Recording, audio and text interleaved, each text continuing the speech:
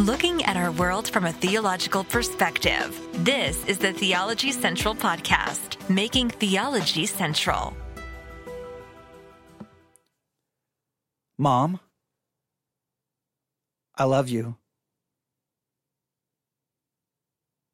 Mom, I love you. Mom, I love you. Mom, I love you. Mom, I said I love you. Mom, why won't you say it back?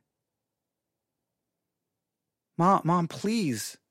Well, I love you. Why?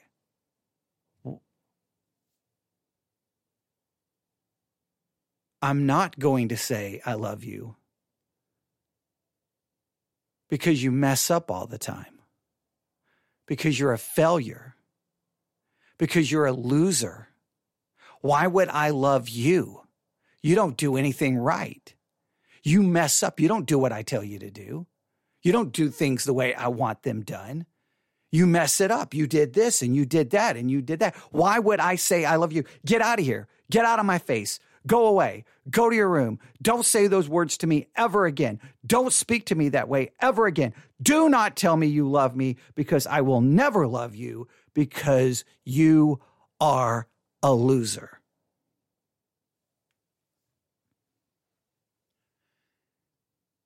Now, what do you think that kind of conversation has? What kind of impact do you think that type of conversation has on a child?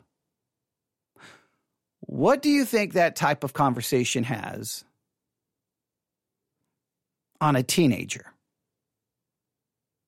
Where the child is saying, hey, Mom, I love you. Mom, I love you. And the mom's response is, no, I'm not going to say that to you. You're a loser. You mess up. I mean, there was a lot of other words used, but you get the idea. How does that impact a child? Now, that's not a fictional story. That's taken from my own life. I remember them vividly. One, when I was little, and a second one was as I got a little bit older. I was working at Albertsons in Abilene, Texas, and I usually worked late at night. And as I would come home, when I got home, I would walk over to where my mother's bedroom was and say, hey, Mom, I'm home. I love you. Mom, I love you. And she wouldn't respond. She wouldn't respond, even though it was, she was clearly awake, but she wouldn't say a word. She wouldn't say a word. And I would just say it night after night, Mom, I love you. Mom, I love you. And then finally one night she was like, stop saying it. I'm never going to say those words to you. No, you're a failure. And I have to try to, make it as G-rated as I can, but, go away. And that was very, very, very, very, very close, because I had this desire to just keep telling her that because I wanted to hear it. And that was very, very, very, very close to the time that I was no longer going to be living with my family because of everything going on, and then my mother's death. So for you, what do you think that kind of conversation would do for you? Like forget me, forget the even if we just view it as a hypothetical, how would that impact you? Well, I cannot speak for everyone because I think everyone would have a very different reaction to it. But it led me, and I'm not going to say that this is a 100% accurate representation of who I am or my issues, because in many ways I feel like that I would be blaming my issues on, it's because of this. It's because of that I'm this way. So I don't want to say that, there's a direct correlation, but at least in certain areas of my life, in certain ways, something that is referred to as perfectionism clearly manifested in my life. Perfectionism. Now I'm going to give us a definition of perfectionism. I'm going to give you some examples of how it manifested in my life. You can determine whether you think that's perfectionism or not. Some people will say, whatever, perfectionism, that's some psychological garbage. I don't believe in. I understand that. But I want to try to see and talk about perfectionism and then try to see, is there a spiritual reason? In other words, I can try to point perfectionism to my mother and these conversations that happened because they had a profound impact on my life. I can give you another example before I define perfectionism. I had worked hard to save up some money because it was, I think it was Mother's Day. Sometimes I remember it as a different holiday, but I can think of at least maybe a Valentine's Day, maybe a Mother's Day, but so I may confuse the gifts, but I got my mom this beautiful, wow, I thought it was beautiful, this beautiful glass mug. I don't know why I got her the glass mug. Maybe because I knew she, liked iced tea. Maybe I thought it would be cool. I don't know. I mean, I was young. I saved up some money and I went and bought her the mug and I was so excited. I'm like, okay, my mom's going to be happy.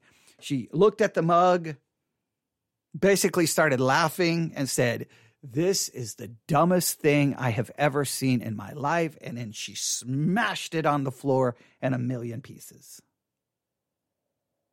And at that moment, I was like, I'm never going to be good enough. Now, I still tried in certain ways. Now, there came different points in my childhood. Obviously, I wasn't perfect. Obviously, I wasn't, right? That's why she didn't love me. Obviously, I wasn't perfect. That's why she smashed the mug. I bought the wrong. Obviously, I failed her like a million different ways. And in some ways, I probably, I deserved a lot of it, probably because of my stupidity and my own wrong actions. But I caught on really fast that, okay, approval requires perfection. I'll give you another example. My father teaching me football. So he takes me outside. I'm like kindergarten, first grade.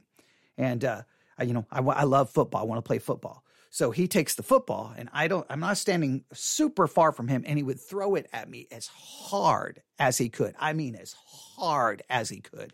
And if I dropped the ball, then I got hit. I got smacked because if you touch it, you catch it. You touch it, you catch it. You touch it, you catch it. You have to be perfect. You have to be perfect. Now, what's weird is they didn't always seem to demand that perfection. Like there were some ways they were like, yeah, whatever. So like it was, and that's, I've always described my childhood as some of the most difficult parts of it was the weird inconsistency. So there was like a perfectionism, and I know I haven't defined it yet, but I think you can get an idea, really driven into my mind, but there was other times it wasn't there. So let's define this. And I'll tell more stories just because I want you to understand how this manifested in my life. All right. So perfectionism, here's one definition. Perfectionism in psychology is a broad personality style characterized by a person's concern with striving for flawlessness and perfection and is accompanied by critical self-evaluations and concerns regarding others' evaluations.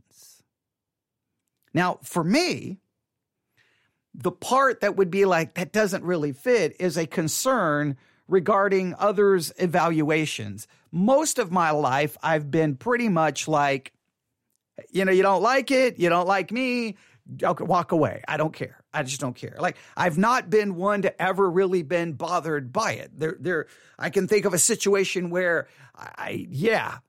but most of the time it's kind of like, I don't really care what anyone thinks. I've never had an issue with peer pressure, or I always would go against the crowd. I did not want their approval. I didn't care for it. I didn't desire it, didn't want it, didn't need it. But in every other description there of perfectionism, that's me. A broad personality style characterized by a person's concern with striving for flawlessness and perfection and is accompanied by critical self-evaluations. Now, I think there's some, we'll get into some of that in a minute. Another definition of perfectionism, a refusal to accept any standard short of perfection. All right. It's also in this dictionary, a doctrine holding that religious, moral, social, or political perfection is attainable, especially the theory that human moral or spiritual perfection should be or has been attained. All right. So perfectionism, this like, you've got to be perfect. You've got to be flawless. You've got to do everything right. Now, I can give you some examples of ways it did not manifest itself in my life. Like there's certain areas where I didn't really strive for it, right? There's some, and we could get into a whole psychological explanation of that, but I'm going to just explain some ways in which it shows up in my life. And some of these are going to be extremely, extremely disturbing, all right? And there's just no way to get around this. There's just no way to get around this, but I want us to face it head on because maybe, there's someone else out there who has struggled with perfectionism, but it manifested in my life in really, really, really dark ways. That makes me sound like I'm borderline crazy, but hey, we got to face it. We got to, because this is a real thing. And I think that there is, and you say, well, you're a theology podcast. Why? Because I think we have to look at this from a theological perspective, but we got to go through this dark journey to get there. So we're going to kind of just go through this dark journey getting there. I cannot tell you the first time. I wish I could. I wish there was some way to go back and to know when it first happened. But at some point in my life, and it started relatively young, but it got worse and worse and worse and worse. Whenever I failed at something, it could be losing in a game. It could be like any kind of a board game, a card game. It could be any kind of sporting game. It could be a race. It could be anything. Any time I would lose and not get first place, not win, or even if it was a team sport and I did not win. Maybe now this is not exactly the first. Well, okay, I'll give you kind of the precursor because I know I can date this. I was in baseball as a child, like Pee Wee baseball, right? Like I was young, and we were playing a baseball game where in Abilene, Texas, if you drive past Abilene High School, there used to be a baseball field. I'd have to look and see if it's still there. It was kind of, if you're looking at the school, it was over to the left. And we were playing, this is like, I'm young, first grade, second grade. I'm very, very young. And I'm on this team, and these kids that I'm playing with just don't seem to care. They just like, whatever, da-doom. We win, we lose. Hey, Mom. Yeah, I don't know what they're doing. And I'm on the baseball diamond losing my mind, right? I am like yelling at kids. I'm trying to shove kids out of the way because I'm like, no, if you can't, I'll catch the ball. I'm trying to go from outfield to first base to second base. I'm just yelling and screaming, losing my mind. Like we have to win. Like because I knew if I lost, I was going to get in trouble when I got home. I knew because it was, you win, perfection. You don't tolerate losing, right? And I'm just losing it. So the game's over, right? And I'm just like, I won't shake hands with the other kids. I'm screaming at the kids that I'm playing with. I'm just losing my ever living mind, right? So we come off the baseball diamond, and they have like an ice chest and all of these snacks. And I'm like, I got tears coming down my face because I can't believe we just lost. And I'm like, I can't believe it. I'm like, why would you be giving losers snacks? So I lose it. I just start, I take the ice chest. I start throwing everything. I start throwing the drinks. I start throwing, and I had to be restrained because I was like, losers don't deserve snacks. They don't. They don't. You have to be winners deserve it, but not losers. I think that was an early manifestation of this perfectionism. I don't think there's any way to get around it, right? But that's you're like, okay, that's just kind of foolish. You probably don't even think that's a big deal. And it's probably not a big deal compared to where things were going. I don't know from that moment to when it first happened. And I don't know what it was immediately related to, but at some point, either I messed up at home and I made my parents mad, or I did something at school, or I lost at a game. But at some point, and I wish you could see this, but I have my right hand, and I messed up, and I'm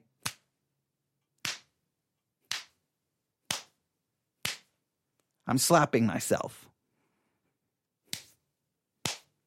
I started hitting myself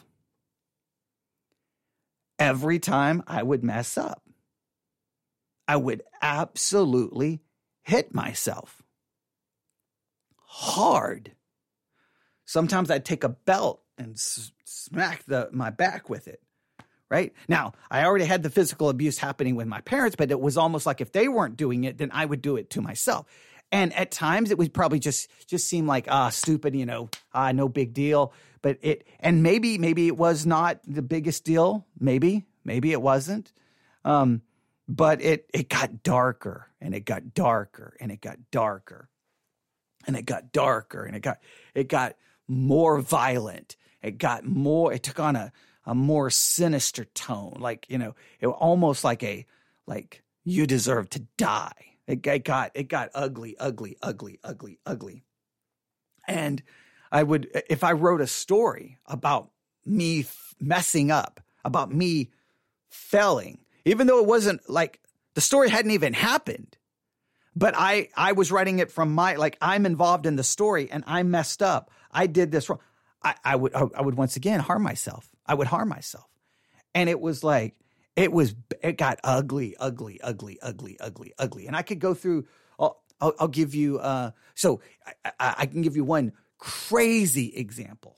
All right. One crazy example, playing volleyball in school. It's like recess. It's like high school now. Now we're in high school, and the hitting myself was getting pretty bad. It was getting pretty bad. And, something went wrong in volleyball and I lost it. And I just started, just tearing into myself. And I had given myself a concussion. I was concussed is how hard I was hitting myself. And I was stumbling around and I ended up going down. They had to call in an ambulance. I did actual damage to myself, but it kept getting worse and worse and worse and worse. It did not get any better. It got really bad. So even if it was a perceived wrong, I would do this. And it got so bad. And many of you know the story. Now I'm gonna jump a little bit out of chronological order, but you'll see. My mother dies. Right? We didn't get a chance to reconcile. There was nothing. It all went horribly wrong. And everybody knows that I tried to kill myself and someone saved my life. And I end up in a psychiatric hospital for 8 weeks. Now, in that psychiatric hospital, I wasn't necessarily telling them all of my issues and all of my problems. They were obviously seeing them being manifested over and over and over and over and over and over again. And the one that I think shocked them the most is we're playing, I don't even know what the name of the game was. We had these paddles. It wasn't like ping pong. It was like on a court, but it was some kind of paddle. And I don't know exactly what was going on, but we were so close to winning, my team. And I think there was like two of us and two of them. I don't remember exactly the structure of the game, but I just remember the paddle. That's all I remember. And we lost. And I just started I started hitting myself so hard with I was bleeding. I was just bam, bam. And they were trying to pull the paddle out of my hands. And they're like, no. That's unacceptable. That cannot happen. That will never happen again. So they went literally and purchased a heavy bag that you use in boxing.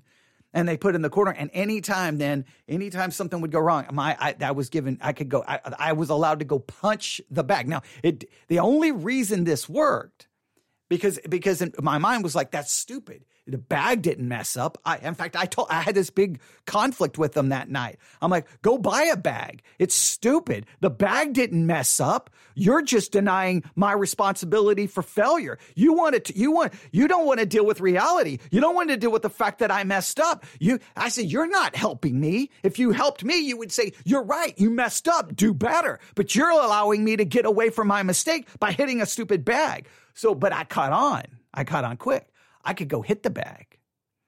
And if I hit the bag long and hard enough, I could bust open my knuckles until I was bleeding, and then I could feel the pain. I don't know. They didn't necessarily catch on. And I think they started realizing ultimately, I think it took a while to realize, wait a minute. So then they ended up getting gloves. And it didn't, I never really felt the satisfaction, because I felt that the bag didn't do anything wrong. I'm the one who messed up. I'm the one who should be punished. But that's how dark the situation got. And they tried to offer, your basic human psychological, answers. But I just felt that it was all excusing my behavior. They couldn't tell me why perfect. All they could tell me is nobody is perfect. But I'm like, well, that's a stupid answer, right? Because obviously if nobody is perfect, then why was I getting beat for not being perfect? Okay. So, and they tried to work through it, and I'm not going to say it was horrible. In other words, I'm not going to say that their advice was horrible or their counsel was horrible. It just didn't stick. But I did have a kind of a reprieve. There was a little bit of like, okay, maybe I can accept this. Maybe I can understand this. But then, now, Christianity came a little before I ended up in the psychiatric hospital. But remember, I'm still new to the whole Christian world. I'm still trying to figure it out. But all of a sudden, my perfectionism enters and merges with my Christian life. Oh, no. This gets bad. This gets so bad. This gets horrible. Because now, I'm going to reach over my book bag. I have this. I have God's Word. Now, at the very, very, very, very beginning, I've told the story before. I was in a Southern Baptist church in Tuscola, Texas. I could take you to the church today. I was sitting in the pew. I ended up there. I'm in high school. It's just so. Only reason I end up there is because I was going to get beat at home. And so I went to the church because these girls asked me to come to the church because I was taking up for them because some Satanist was lying to them about what Satanism was. And so they invite me to this revival service. I can't tell you for a second what was preached. I cannot tell you anything. Here's all I remember. I know I'm a sinner. I know I don't do things right. And you're telling me Jesus loves me? You're telling me Jesus died for me? Like, I messed up. Why would he die for me? Like, Jesus died for me? I'm the sinner. Like that doesn't make any sense. And all of a sudden it just like, I couldn't believe it. I broke emotionally. Wait a minute. Jesus is not mad at me. He loves me and he died for, I could not comprehend that. I could not comprehend it. And I just laid in the pew and I started wailing. I just started, like uncontrollable sobbing. I think some kids from the school thought I was having a drug trip. I don't know what they thought. And I just wailed and they stopped. It got so bad. They stopped the service. They just literally stopped the service and had an altar call, whatever you think about the theology of altar calls. And I ran straight up there. And said, yeah, you don't have to tell me. I know I'm a sinner. I can tell you every sin I've ever committed. And they were like, trust in Jesus and his finished work. And I'm like, okay. And they're like, you're forgiven. And I'm like, wait, I'm forgiven? Like, yeah, all your mistakes are they're all forgiven? Now, that sounds like a good story, right? It sounds like a good story. And it was a good story. But at some point, say, I got this. And guess what I found out? This is filled with do this, do this, do this, be holy, be perfect as your heavenly Father in heaven is perfect, be perfect, be perfect, be holy, be perfect, don't do this, don't do that. And all of a sudden, guess what started happening? I started sinning. I mean, I never stopped, but obviously now I had more information about things that I didn't know was wrong. And I started realizing I didn't do this right. I didn't do this right. And guess what entered into my Christian life?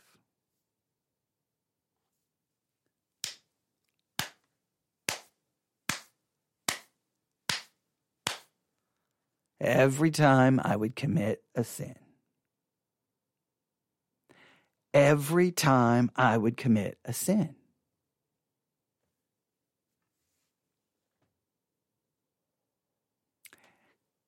it started becoming almost torture in a way because I couldn't understand. Now, then I the Christianity that at that time, The Gospel According to Jesus by John MacArthur was now this book sweeping through Christianity, and I started embracing this lordship idea. So then I started questioning whether I was even saved. I even got so concerned that I went and asked if I was demon possessed because I didn't know nobody could give me a good answer other than you keep sinning, you keep sinning, you keep sinning. And I was like, there's got to be an answer. There's got to be an answer. So in some ways, I never really came up with an answer. I just tried to I try to place, I can speak correctly. I tried to place things in different compartments, right? And so what I started doing is trying to look at what I did so well. And so then this is how I kind of started doing this. I started focusing on the areas that I knew that I could be better than everyone else. Okay, I'm going to read more than everyone else. Check. I'm going to know more than everyone else. Check. I'm going to listen to more sermons than everyone else. Check. I'm going to read more theology books than anyone else. Check. I'm going to do more Bible studies than anybody else. Check. I'll stay up all night and do devotionals for 8 hours. Check. I'll pray more than other people. Check. And I started doing, and so then I started feeling like, see, I'm being perfect. I'm being perfect. But I had to kind of minimize where I wasn't being perfect. I had to try to place it in a different compartment, right? I had to do that because if I didn't, everything would cave in. But guess what started happening? It started leading to pride and arrogance and condemning and self-righteousness. It started having this really profoundly negative impact on me. All right. And you would think that things got better, but no, there was this never ending struggle with, okay, I can be perfect and I'm going to do this and I'm going to do that. I'm going to read more. I'm going to study more. I'll do more. I'll do more. I'll do more. I'll do more. I'll do more. I'll do more. I'll do more. I can do this. I can do this. And it was a lot of, even though there was sin, it was a mess. It was ugly, messy. And I won't go through all the details. It was messy, but it entered all the way into the world of podcasting. Way back then, I started posting, as soon as I became a pastor, posting sermons online. Started posting online. I was already doing a tape ministry before that. So I was doing podcasting before anyone ever even heard of the word. I was just going to put out content any way and shape and form that I could. And for the most part, things went okay. There was nothing really dark about it. Most of it was just sermons I recorded at. Now, there was a lot of times I would leave church and say, that is not going online. That will not, and hit myself for messing up in a sermon. Okay. And it got really bad. And there was some people at church who basically was like, you got to stop doing that. They didn't know I was hitting myself, but they were like, you got to stop just not putting your sermons online. We want the sermons on. Stop doing that, right? It was okay. It was okay. Now, but the problem is they didn't understand okay wasn't good enough. I wanted them to say it was perfect. It was the best sermon ever. They wouldn't say that, but I knew that I was starting to irritate people because they were like, hey, I missed, and where's the sermon? And I'm like, okay, I'll get it. But then I started like officially now podcasting. Now at that time, I didn't have the ability to go live. All I could do was record each episode. I could just record each episode. I couldn't do a live broadcast. And this is what happened. I would record and I would say, good evening, everyone. Welcome. It is And I would give the date or I would give the time and something that my welcome didn't sound right. The February, and it's Wednesday. Did I say Wednesday correctly? Tuesday, and I would record a little bit, stop, delete, start over. Record, stop, delete, start over. Stop, delete, start over. Stop, delete, start. So like a 45-minute program would literally take me sometimes 4 or 5 hours, which then I would be furious with myself. Because then I would be like, okay, I'm not sleeping. I would go 72 hours, sometimes more, not sleeping, trying to record as many programs as I could, because it was taking so long to get one. And guess what I started doing? You can probably guess now. You're getting the theme. You're getting the idea. Guess what I would do?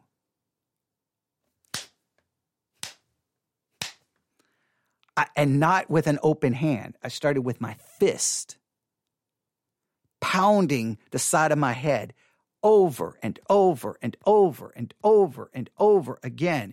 Every time I would make a mistake. There were times I would leave my study and I would be bruised. And this had massive negative consequences on my family, massive negative consequences on me. It got horrible. It got bad. In fact, it got to a point that I was almost like, I can't do this anymore. I don't even want to do this anymore. I got in a dark, dark, dark place. And that's why now I will only, like I've said, if I can't live broadcast, I would never do a podcast again. I have to do it live. I have to. Because I'll start like you say, and I couldn't understand how other people could do it. They just turn on a microphone. If they misspoke, like even now, it happened just the other day. Now I did not hit myself, but just the other day I was doing a Today's Focus on who paid the price. And Grudem's systematic theology on the PDF file I had was written really weird. So I was trying to design a point, and then I was like, wait a minute, that Grudem just lost me. And I did not catch it before I started. I mean, I looked at everything, but I didn't just catch it. Oh, I deleted it. 45 minutes, I deleted it. The trying to read Tertullian on baptism. Oh man, I've messed up some words I should have gotten right.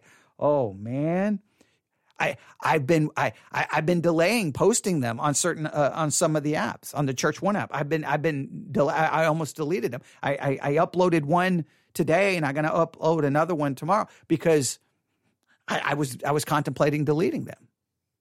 Now I don't do this. I don't do this. I've tried to keep that under control. But all of that demonstrates, to me, classic examples of perfectionism.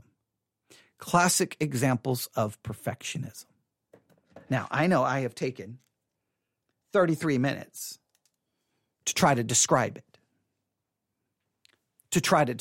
Now, in a lot of ways, I feel when I learned the story of Martin Luther and his struggles leading up to the Protestant Reformation, right? Him doing things to himself because of his sin, his struggling with always feeling guilty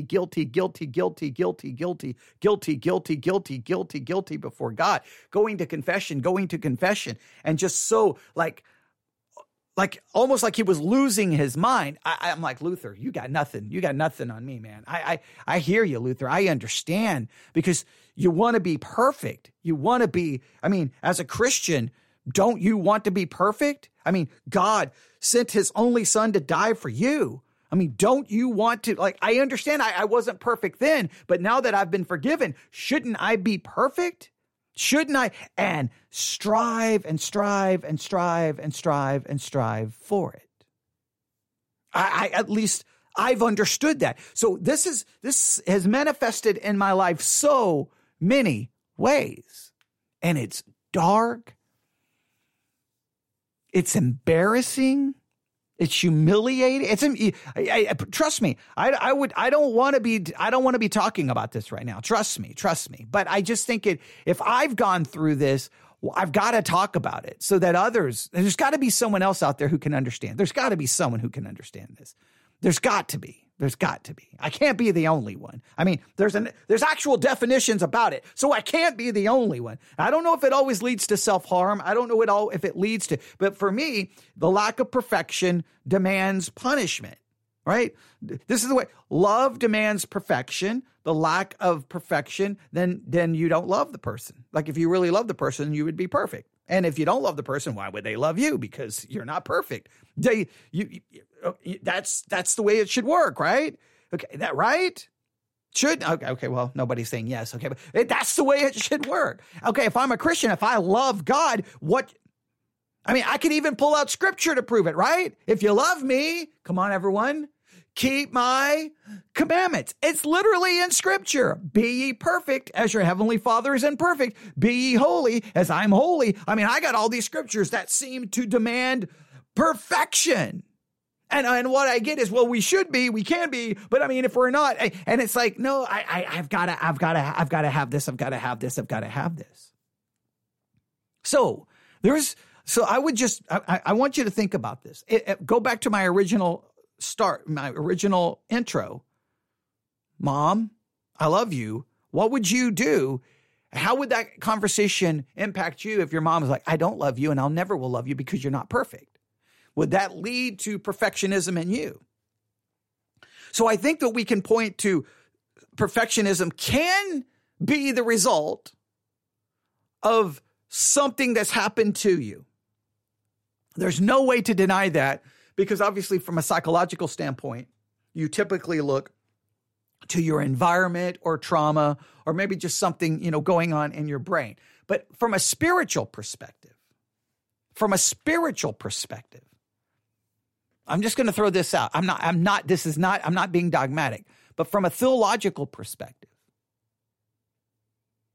do you think the fact that God's law is written on our heart, that's where that internal sense of guilt comes from. That's where that internal sense of shame comes from. We've got God's law written on our heart. We know we don't live up. We know we don't. I've read articles before saying that one of the number one things people go to a psychologist for is into counseling is for this overwhelming sense of guilt, this overwhelming sense of a lack of self-worth and self-loathing and hating and not being happy. Is it because we have God's law written on our heart that just seems to me keep saying, you don't measure up. You're a failure. You're a sinner. You don't measure up.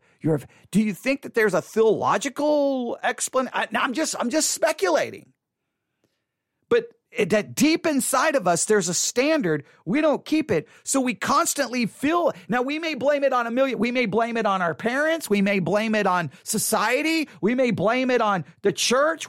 But maybe all of those voices that we blame, maybe maybe the call is coming inside of the house and it's God's law saying, hey, you don't live up.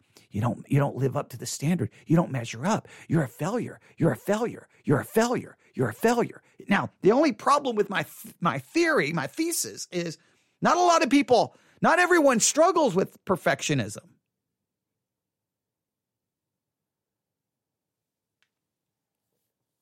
So maybe that voice, God's law is written on our hearts. That's a fact. That's still logical.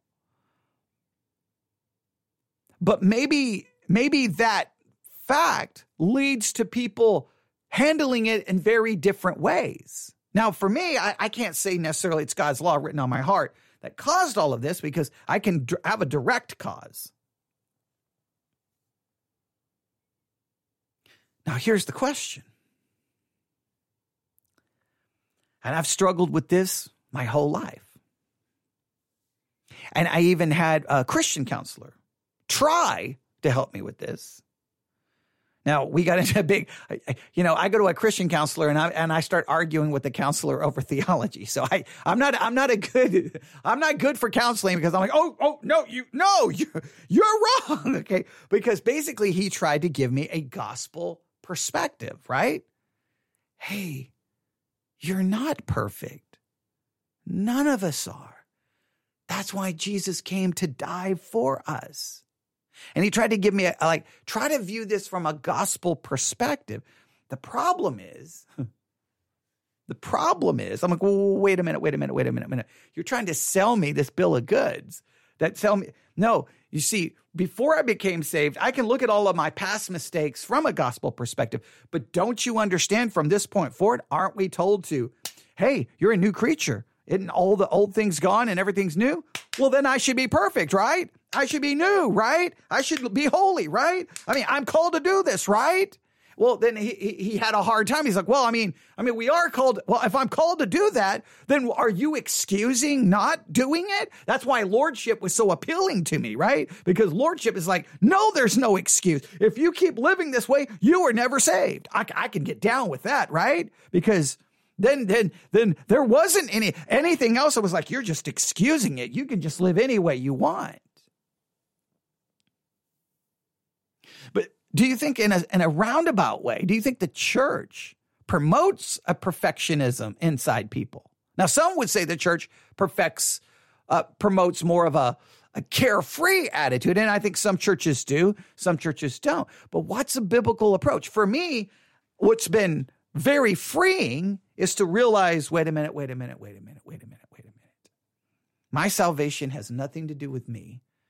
It's all based off the finished work of Jesus Christ, that in Christ I am perfect, I am holy, I meet all the standards, I pass every test. Whatever test you give me in Scripture, right? If you love God, well, then you're a child of God. Okay, well, I love God in Christ Jesus. Like every test is met in Christ Jesus. If you love me, keep my commandments. Well, I don't, but Christ did keep your commandments. Therefore, in Christ, I do love you. In Christ, I am holy. In Christ, that's the only way I can ever understand it. And that was freeing.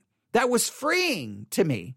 That was very freeing in my relationship with God. And it was very transformative. So now I try to look at my Christian life very much from a gospel-minded basis. That, look, my life, I am a sinner and I mess up in thought, word, and deed. But in Christ Jesus, all of it's been paid for.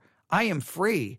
The gospel has set me free completely, and that everything is paid for. Everything is good. His imputed righteousness declares me perfect. In Christ Jesus, I am perfect.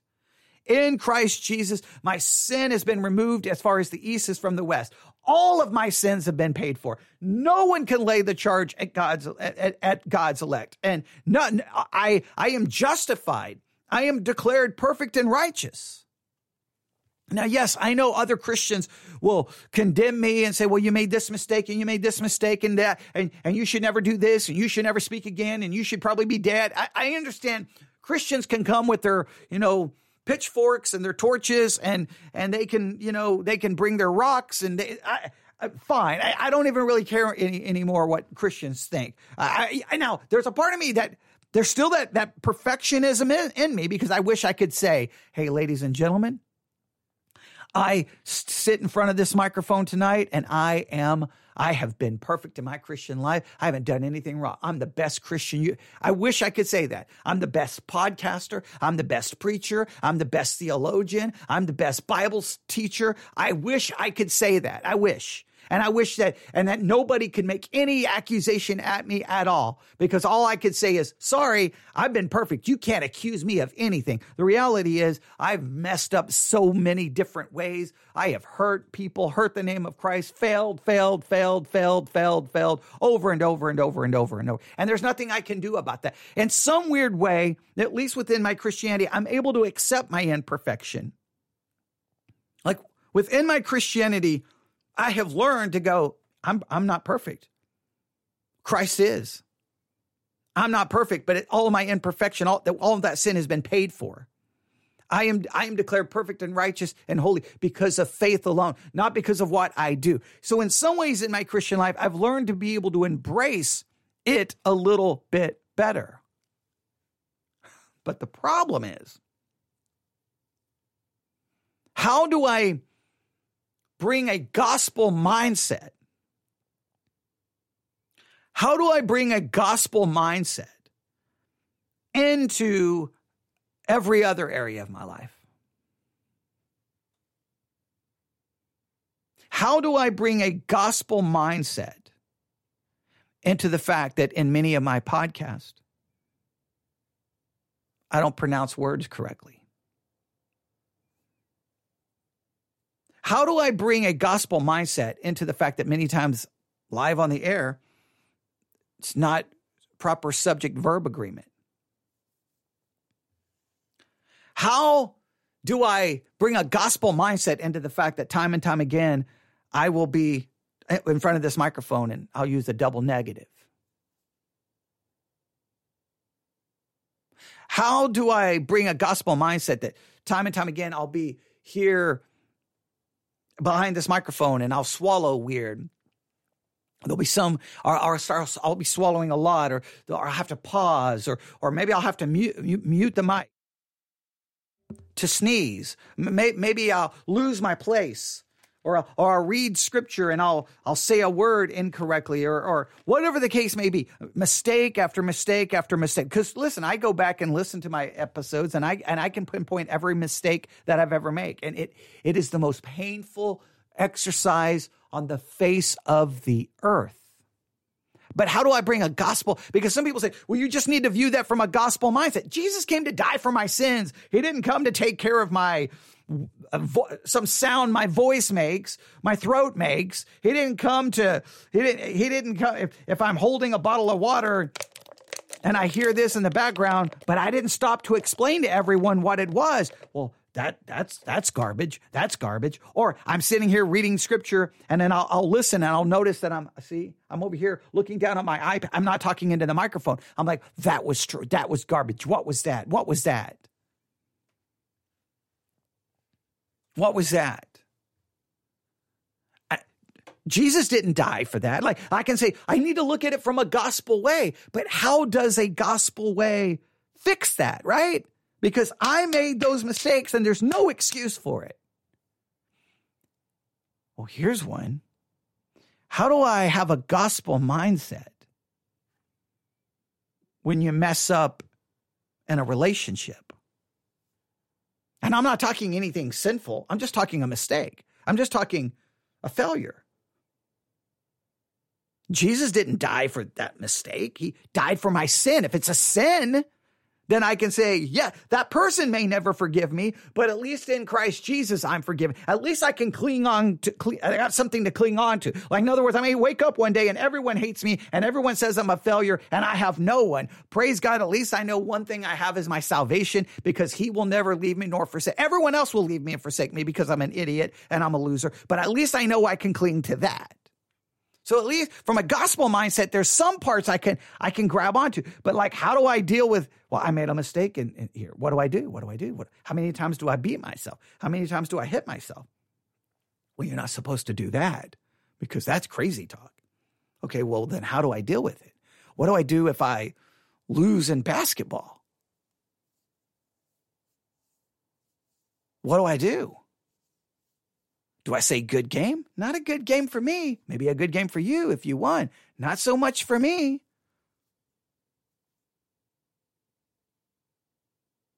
How do I bring a gospel mindset into that?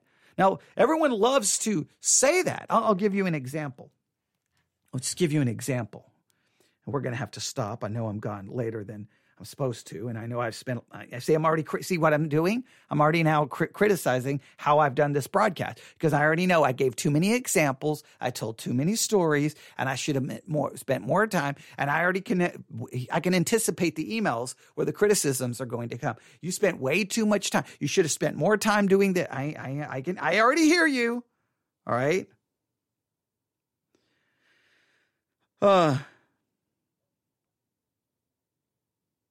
So an article this article says this, perfectionism, perhaps your greatest weakness? Could it be the leading cause of your anxiety? Now, I have been diagnosed with an anxiety disorder. Now, this had more to do with my seizures and all the things that happened to me in the military. But I often wonder how much it's connected to my perfectionism.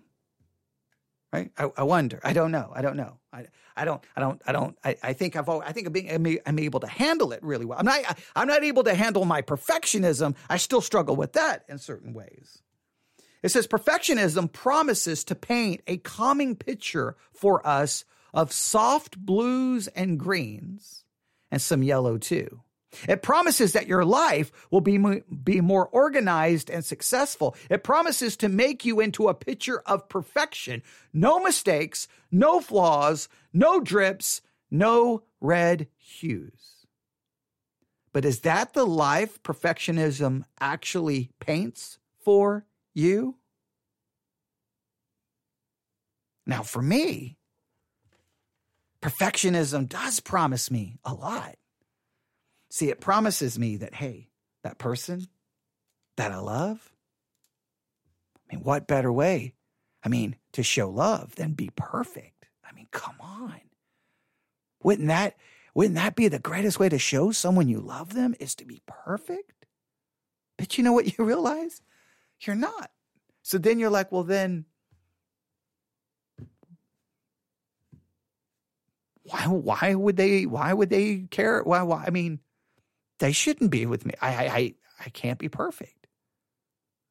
And not only that, then you realize, well, wait a minute, you don't deserve that. But perfectionism promises me, can you imagine what that would be like? Can you imagine what it would be like to be the best podcaster ever? Can you imagine that you have the best Christian podcast? Can you imagine what that would be like? That you're the best basketball player. You're the best football player. You're the best runner. You're the best preacher. Right? Do you know what it would be like to stand at a pulpit and see not a small little church in the middle of nowhere, Texas, in a broken down building, but nice building with hundreds and hundreds of people, and everyone's like patting you, go, man, that was the greatest sermon. You're the best preacher. What? Wouldn't that be awesome? Wouldn't it be awesome for people to go, man, you're the best looking man I have ever seen. Oh, if you're a woman, obviously you wouldn't want that, but you're the best looking, man, I've never seen someone look better than you. Man, wouldn't it be if your hair was perfect? Wouldn't it be great if your teeth was perfect? Wouldn't it be better if your eyes were perfect? Your face flawless? Your hands perfect? Your height perfect? Wouldn't that be great? Sexiest man alive. Wouldn't that be awesome? Strongest man alive. Fastest man alive. Wouldn't that be awesome? Oh, come on. Maybe I'm the only one. But perfectionism promises me that. Perfectionism tells me, hey, while everyone else is willing to accept mediocrity, while everyone else is willing to accept second place. No. Second place is just the first place loser. There is no way I'm accepting second place. It's first place or it's destruction. I think perfectionism does. Can you imagine being a Christian where you are the most godly? You pray the best. You have the best theology. Can you imagine to be able to stand before God and say, hey, have you heard all those sermons? When you stand before God, you want to hear, well done, good and faithful servant. Now, I thought I could do that. And then I realized I am never going to accomplish that. And then I realized, I will in Christ Jesus. In Christ, well done, good and faithful servant, because Christ is the good and faithful servant.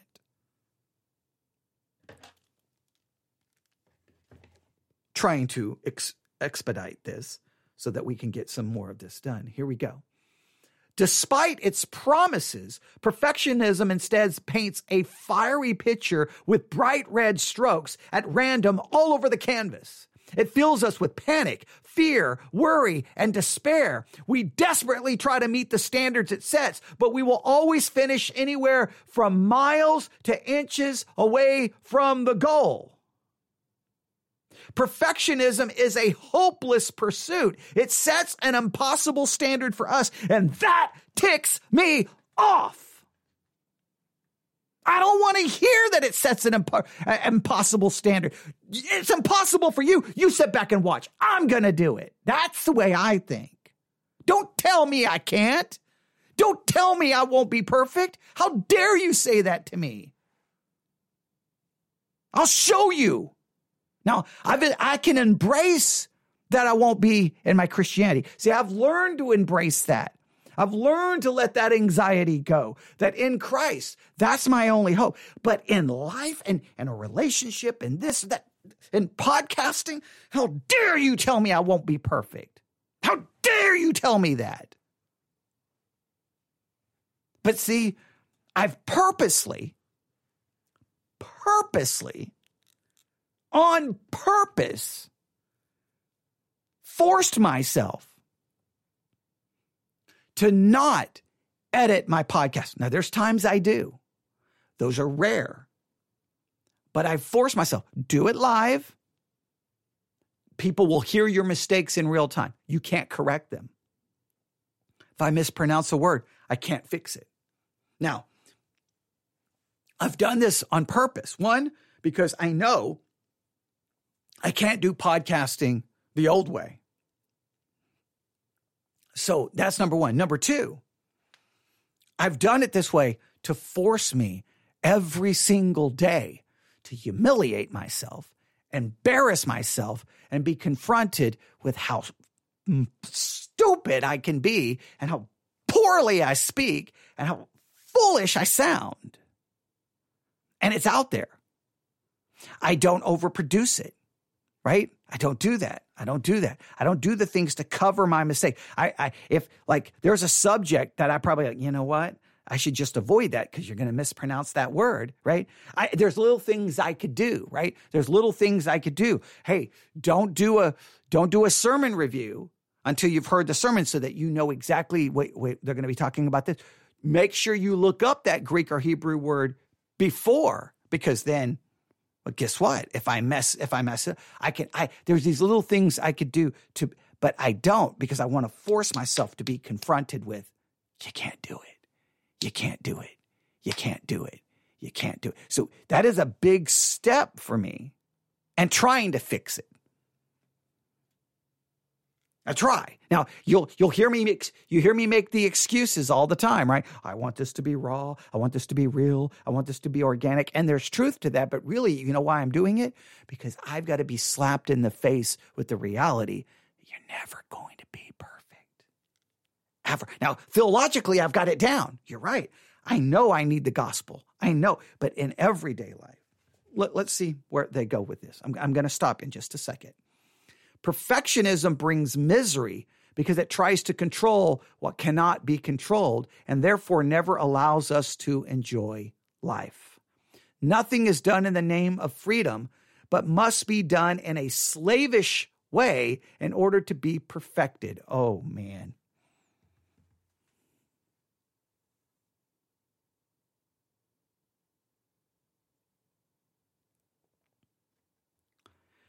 I'm right here. I haven't left.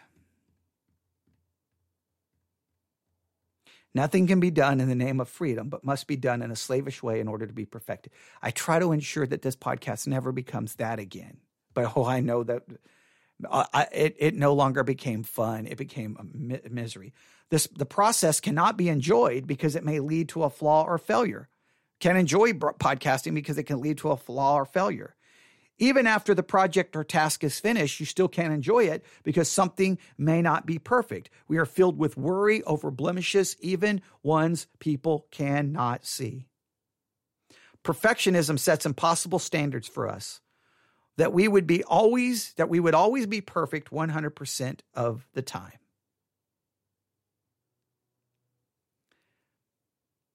But this is their hope, or this is their answer. But God paints a hope-filled picture with bright yellow grace and light glowing orange like the clear sunrise. God knows we're imperfect, sinful human beings. Though he commanded perfect obedience, we could not attain it. In fact, we didn't even want to. For that reason, he sent his son. Christ, the perfect God-man. Christ who lived the perfect life we could not live. Christ who came to earth as a baby and obeyed God's law without the slightest wavering or fault. Christ who died on the cross to pay penalty for every believer's sin. We deserve God's wrath for our sin, which is ultimately death and hell. But Christ, he took our place. He bore the wrath meant for us. Then he rose to life, showing us that the sin was conquered, setting the pattern and securing the promise for every believer to rise to eternal life. Colossians 2:13-14. And you who were dead in your trespasses and the uncircumcision of your flesh, God made alive together with him, having forgiven us all our trespasses by canceling the record of debt that stood against us with its legal demands. This is set aside, nailing it to the cross.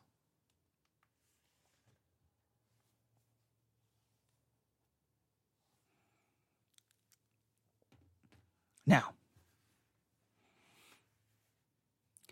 this imperfect hour may not be of much help to anyone else. But I'll end with where I am tonight. I understand that when it comes to sin, Christ paid for it all. I'm perfect in him.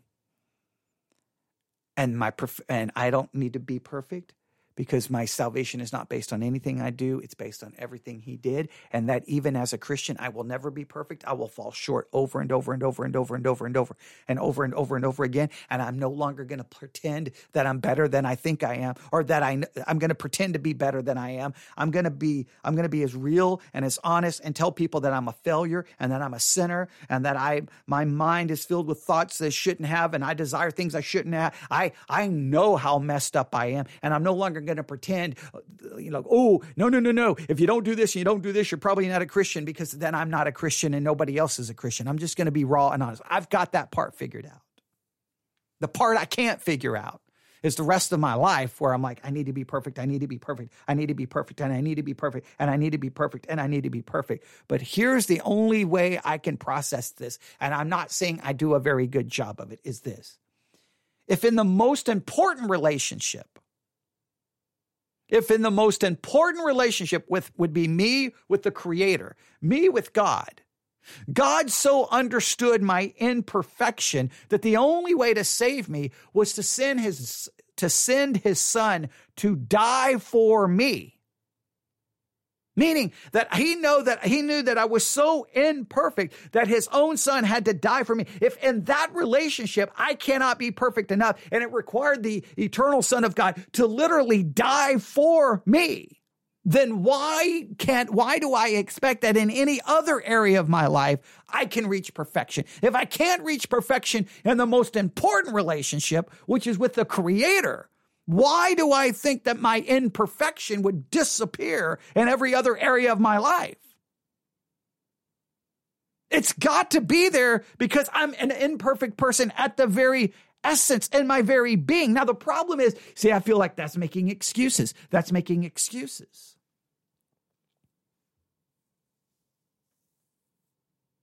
But in a roundabout way, I feel like, and I know this, and it's that in a roundabout way, what I'm saying to God is, you don't know what you're talking about. I can be perfect. Oh, you didn't give me a chance. See, you had to send Jesus die for me. Okay, you took care of that, but you watch. I may not be able to be holy as God is holy, but you watch. And this relationship, perfect love. You watch it. Wait. Oh, you watch this. perfect sermons. Wait, you watch perfect podcasting. Wait, perfect. You just gave up on me too. You see how stupid that is?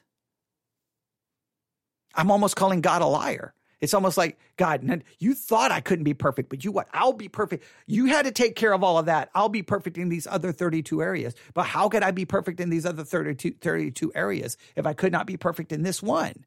My relationship with the Creator, just simply obeying his commands.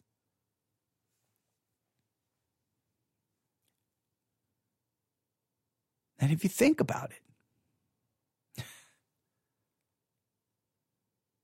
obviously, I can't love perfectly because God calls me to love others perfectly. So if I could do that, I wouldn't need Jesus to die for me.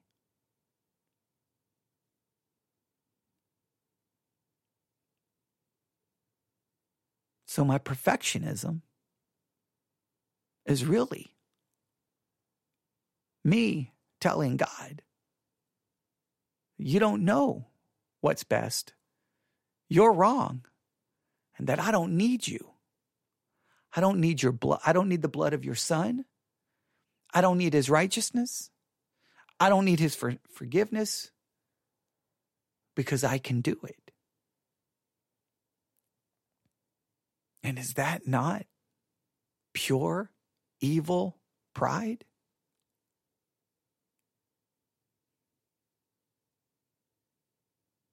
My perfectionism proves how imperfect I really am.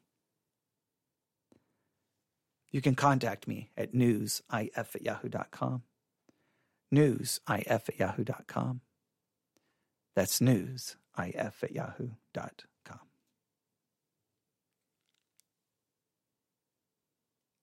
God bless.